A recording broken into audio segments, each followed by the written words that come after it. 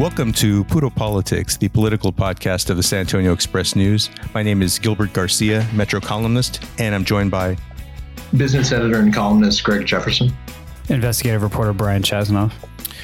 We're recording this on April 19th. It's first day of early voting for the May 1st municipal elections. Would recommend to anybody who is following the local elections to read a story by our colleague Josh Fechter on Mayor Ron Nirenberg. A lot of insight into his leadership style and his tenure as mayor. And also, I learned that his favorite band is The Doors. And so that was also helpful to me, but yeah, that was surprising to me. Me too. I don't know if does he still idolize Jim Morrison? Do you think? Yeah, that's not an idol I would necessarily expect him to pick. You know, I know he's a classic rock guy, but I didn't think he would necessarily. Anyway, so we'll leave you with that. But I recommend the story; it's very good. One development in the mayoral race in the past week is Ryan Garcia, who's the campaign director for Mayor Nirenberg, and who kind of led the charge on the proposition vote last year to get workforce development passed. The Nirenberg campaign has parted ways with him. The circumstances are kind of murky. It's a little unusual to have that happen just a week before early voting starts. But, based on the polls, and I think the general feeling out there is that Mayor Nirenberg is in pretty solid shape in his race against Greg Brockhouse. But we'll see about that. But I wanted to talk a little bit about something that happened last week. It was really unusual, and I was actually reaching out to the people that I knew who've followed San Antonio politics for longer than I have to see if they could think of any precedent for this, because I couldn't. We had a sitting council member, Roberto Trevino, endorsing the challenger to one of his fellow council members. He endorsed Jalen McKee Rodriguez in District 2, the East Side District, over the incumbent Jada Andrews Sullivan. And Greg, I want to ask you first, because you've covered San Antonio politics for a long time, whether you can think of a parallel instance, and also because you've served, as a council staffer. What does it do to the dynamic between council offices or council members when you have one person basically say I'm supporting the person who's trying to get you out of office? Yeah. Well, first of all, I can't recall any instance apart from this in which one sitting council member endorses the opponent of another sitting council member. Yeah. And the reason for that is, city council is really a small world, and council members are, even in the physical layout of their office, they're often, they come across each other every day. They see each other face to face. And, human nature says you don't want to tick off somebody you see and work with every day. And that's definitely true at City Hall. I mean, is that good for the city? You've got council members who are maybe critical of one another, and there's plenty of criticism between council members. It just never breaks out into the open. Like normally city council members will share that with their staffs. It might bleed out a little beyond that, but I mean, there's, you rarely see one council member confronting another about how they're doing in the job. And that's what's happened in this case. But also, they've got like Trevino, he's got to work. He's got to work hand in hand on some issues with Andrew Sullivan, and that's going to be a lot harder now. I mean, she's going to be.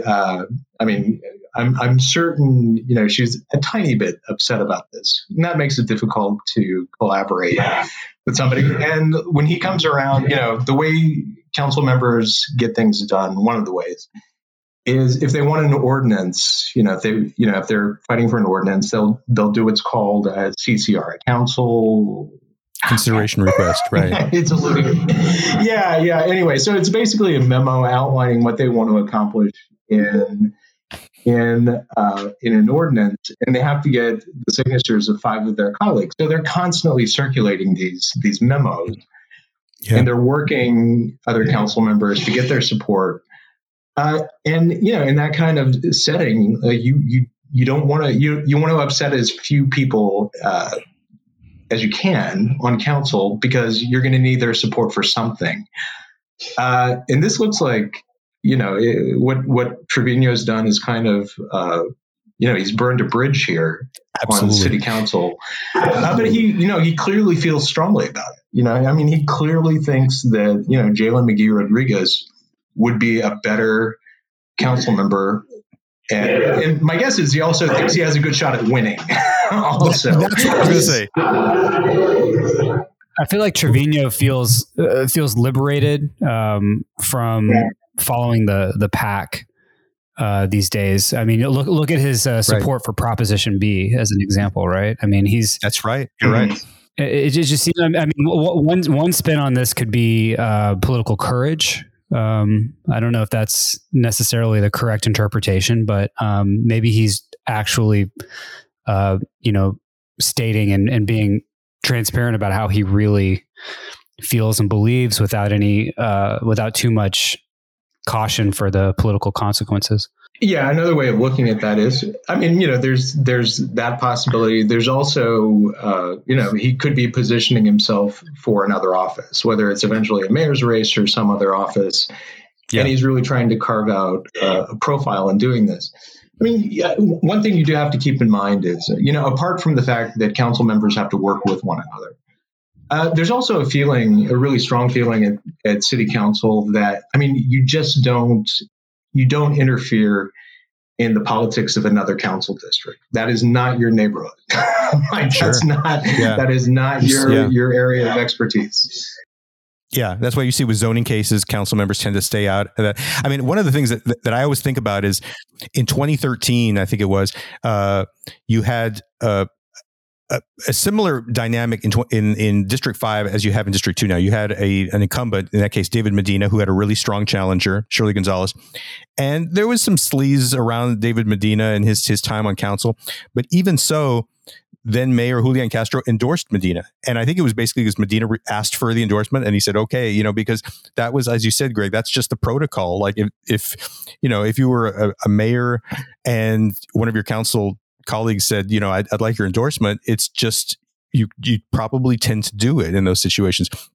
But I think a couple of things here. I think Trevino, like you said, Greg, probably perceives that Jalen McGee-Rodriguez has a good chance of pulling off a win, and that might be the council member he ends up dealing with, and he's going to have a built-in good relationship with him. Also, Mohammed Rasul, who's Trevino's campaign manager, is also working on Jalen McGee-Rodriguez's campaign. So there was kind of that link between them to begin with. So yeah, that District 2 race. I think that Jada Andrews Sullivan is probably the most vulnerable incumbent this year among council members. So that's a race I think we're going to be watching really closely.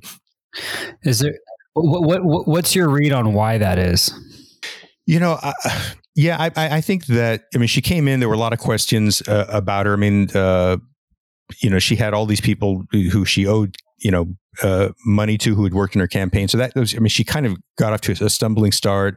And I don't think she's really carved out a place for herself. And in fairness, half of her time on council has been during the pandemic. And so I think interacting with constituents and everything has been affected by that.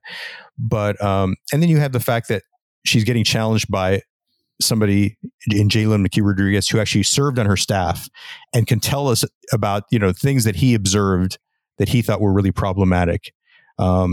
And so I think it's a combination. She might have not been as vulnerable if she hadn't, in this case, had this sort of young, energetic, progressive opponent who has been able to kind of, he's been able to raise some money and been able to generate some interest there. And that doesn't always happen. But in this case, that happened for her. But there were no acute incidents or votes that you recall that rubbed her constituents the wrong way. Yeah, I don't think so. I think that he has talked about I think there was the discussion about having a facility on the east side for housing migrants that there was some controversy about that, and Jalen McHugh has talked about how he felt that she was on the wrong side of that issue, and the council, her aides had to talk to her about that. But I think it's more just sort of the feeling that I've heard from people in the district that they don't feel like she's really kind of connected with them, and so much of it comes down to constituent services, and I think that's something that I've heard people talking about. I wanted to talk about a new poll that we're seeing in the gubernatorial race, which involves Matthew McConaughey, aka David Wooderson, who we had a poll from Dallas Morning News and University of Texas Tyler showing McConaughey in a hypothetical race with Governor Greg Abbott at 45%, with Abbott at 33%. Now, McConaughey has been kind of teasing out a possible gubernatorial run for the past few months. He said that it's something that he's seriously considering. It could be that this is part of his promotion for a book, which came out a few months ago, and this is kind of a prolonged promotional campaign. But, Brian, I want to ask you, I guess, first, how seriously you take the poll, like how formidable you think he would be against Greg Abbott, and two, is it good for the state to have McConaughey or someone like McConaughey running? Two very different questions. Well, I mean, you've had celebrity governors before, right? I mean, Arnold Schwarzenegger in California is a correlation there that comes to mind. I know Arnold ended up being a pretty controversial governor. Right. If you're gonna Jesse Ventura, I guess it was it. Yeah. Both strong men, muscular men, so to speak. Yeah. I mean, I think. McConaughey. He's really sort of started to cast himself as more of an intellect. I know he turned his movie career around, and he was doing those rom-coms for a long time, and then he totally reframed the conversation around him. So he's got. That shows to me that he's a deliberate, more cerebral person. Yeah. I'd be willing to give him the benefit of the doubt and hear him out. But I think the biggest point here is that there's been really he has not discussed anything really substantive, right? That's right. On policy. Is he even framing himself as a Democrat or a Republican, or is he independent? This is the thing. He's described himself as aggressively centrist. That's the term he's used. He has criticized what he calls extremism on both ends of the political spectrum.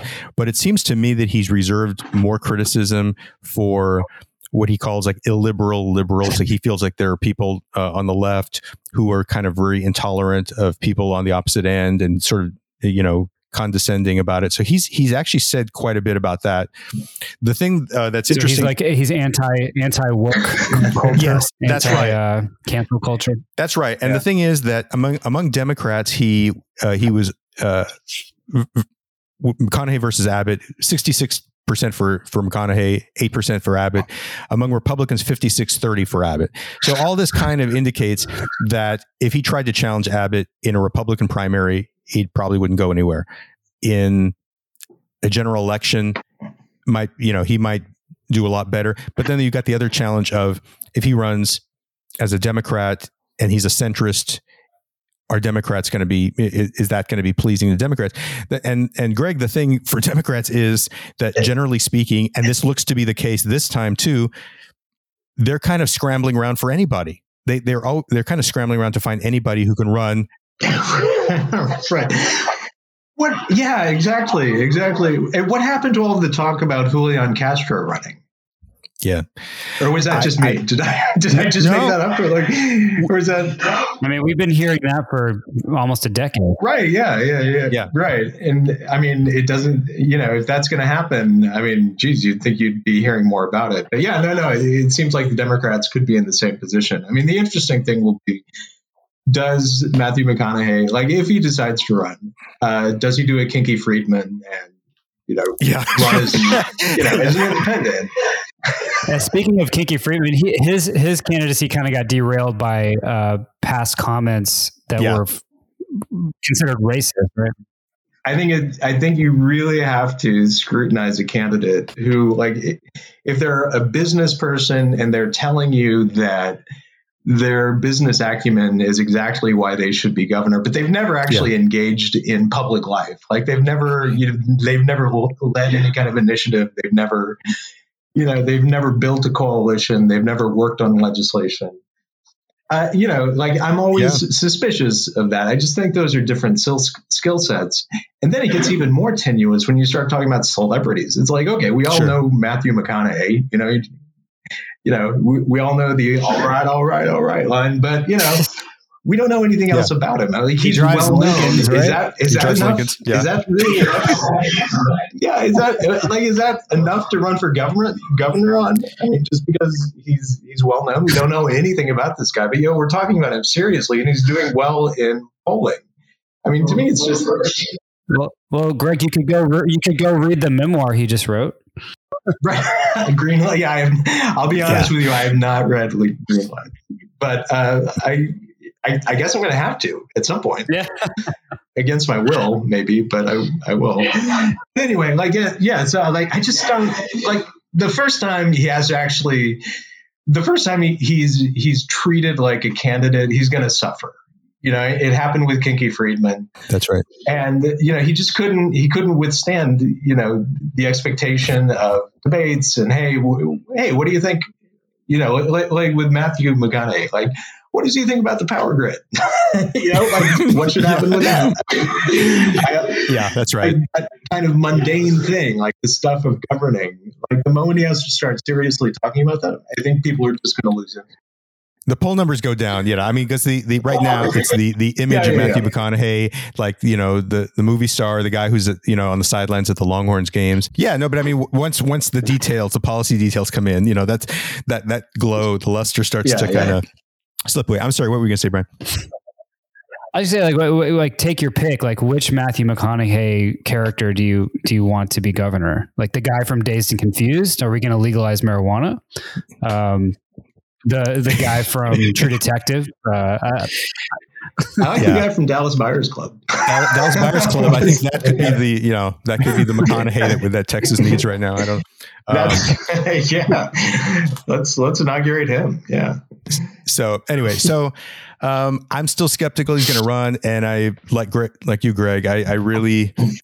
I'm really like wary of, celebrities or people from outside of politics. I mean, I think Donald Trump's success was an indication of the fact that people had started to be this sort of sentiment that we need people, the political system is broken. Let's just bring people from the outside who are just going to kind of, who aren't going to care. And they're just going to come in and be, who are going to come in and sort of disrupt everything. And I'm really skeptical about that approach. Yeah, I think it sounds good to people, but break it more. No, it does. I mean, that's the thing. Like politicians catch hell all the time, justifiably. But like, look, I mean, people who have been in politics for a long time, I mean, they have heft, they have history, they understand constituents, and they understand legislation. An outsider doesn't understand any of that and has a hard time figuring it out on the job. Well, maybe McConaughey will be attractive to Democrats because they, as sort of a Hail Mary. Because I mean, how long has it been since Democrats held a statewide office? It's been decades, 23 years or something. Yeah. That's right. And the thing I was come to when it comes to people from outside the system who are kind of who run, and you'll hear people saying, well, I can't stand career politicians. We need to get the career politicians out. And I was just think, like it seems to be the one sort of profession where expertise is seen as a bad thing. Like you would never say, I'm so tired of those like career doctors practicing medicine. Let's get somebody who has no experience doing it and let's bring them in because they're just going to come in with a fresh perspective. You never hear that in any other line of work, but with politics, it's like, no, if you've actually learned the craft of it, that makes you suspect. So we will see what happens with Matthew McConaughey. The last thing I want to talk about before we wrap things up is something that I've noticed over the past few weeks with the throwing around of the term communist and socialist in this election. You have in District 9, which is the most conservative district, the only district in San Antonio that Donald Trump carried in 2020. And you've got John Courage, who's kind of an old school liberal Democrat who was able to sneak in there in 2017 and is running for his third term. And he's getting challenged by Patrick Von Dolen, who's been kind of a perennial in that district. And Von Dolen is a hardcore social conservative, and he has a door hanger, which he's been distributing in the district, referring to John Courage as your socialist neighbor in District 9. And at the same time that he's doing this, you also had Mike Nufke with the San Antonio Family Association, which is the group that Von Dolen has been with for a long time, last week having a press conference at Main Plaza criticizing the fixed SAPD Proposition B, which would take collective bargaining from the police union, and referring to the organizations that support it as communists. And, with Von Dolen and Courage, with the things that he cites in Courage that as examples of socialism, and Courage is a liberal Democrat, but he does not accept the socialist tag for himself. But the things that Von Dolen cites are things like the fact that he voted for an equity budget in 2017 when the city decided to start basically trying to look at districts that were sort of shortchanged when it came to street maintenance and that sort of thing, and try to compensate for that in some way. And the entire city council, including Greg Brockhouse, who was on the council at the time, unanimously voted for that equity budget. John Courage was one of them. Von Dolen cites that as proof that John Courage is a socialist. Last year, you had an activist talking about all the African Americans in San Antonio who had been killed at the hands of police, and asked for a moment of silence in which council members would either raise their fist in solidarity or take a knee. And they all did that with the exception of Clayton Perry. But that is being cited as another example of John Courage being a socialist. Greg, I just kind of wanted to get your thoughts on the kind of the throwing around of these terms, which I don't know that the people who are throwing them around, I don't know that that they necessarily even know exactly what the terms mean or what they're. Again, if voting for an equity budget makes you a socialist, I don't know. Yeah, I mean, first of all, this is all degraded like rhetoric, right? I mean, this is what happens when our politics become as polarized and as tribal as it's become. It really, it just kind of eventually devolves into name calling. And so, two of those names are socialists and communists. And you use it in one of two cases. One where you can't really articulate why you're opposing this politician or this candidate, so you call them a communist. Second is you take things like very marginal things like a budget vote, which almost always passed unanimously. And by the way, sure. Which also, did not raise property tax rates, That's which, right. like a true socialist would be all for raising the tax rate. I mean, to take marginal issues like that and try to amp them up and make them scary by calling them, socialistic. It's just it's childish, and it's kind of where we are in our politics, especially the far right at this point. Yeah. And I think that people in District 9, many of them are probably aware, but, if we're talking about extremism, Patrick Von Dolen and his organization, San Antonio Family Association, they've come out in favor of, gay conversion therapy. They oppose pre-K for SA. Mm-hmm. They oppose the non-discrimination ordinance. I think that there's I guess the really interesting thing will be to see he's banking on the idea that District 9 is still the ultra conservative district that that it used to be. And Donald Trump did carry it. It was close, Right. And it's just it's wishful thinking on Von Dolen's part. I mean, he's living in the past. He hasn't noticed that, by the way, Courage won election, and to everybody's surprise, by the way, in District 9, nearly 4 years ago, and he pretty handily won re-election. Yeah.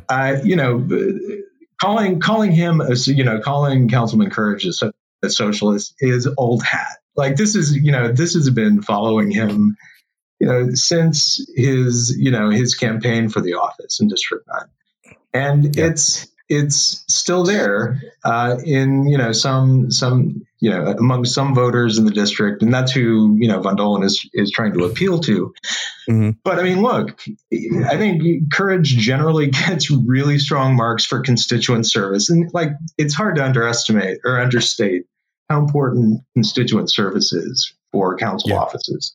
And he's got a first-rate, a first-rate constituent service operation.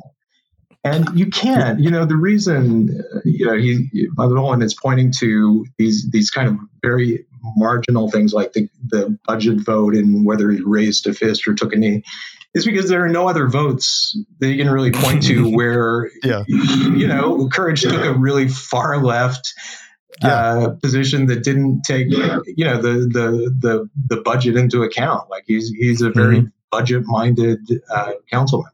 He's not. Yeah. He's not, this far left firebrand. Yeah, I think it's pretty hard to scare people away from somebody who's already been there for 2 terms when they've gotten to know him pretty well. So I don't think that's necessarily going to be all that effective. But it's been an interesting thing to watch during this cycle. We're going to wrap things up there. Hope you all get a chance to vote. Thank you all for listening, and we'll be back next week.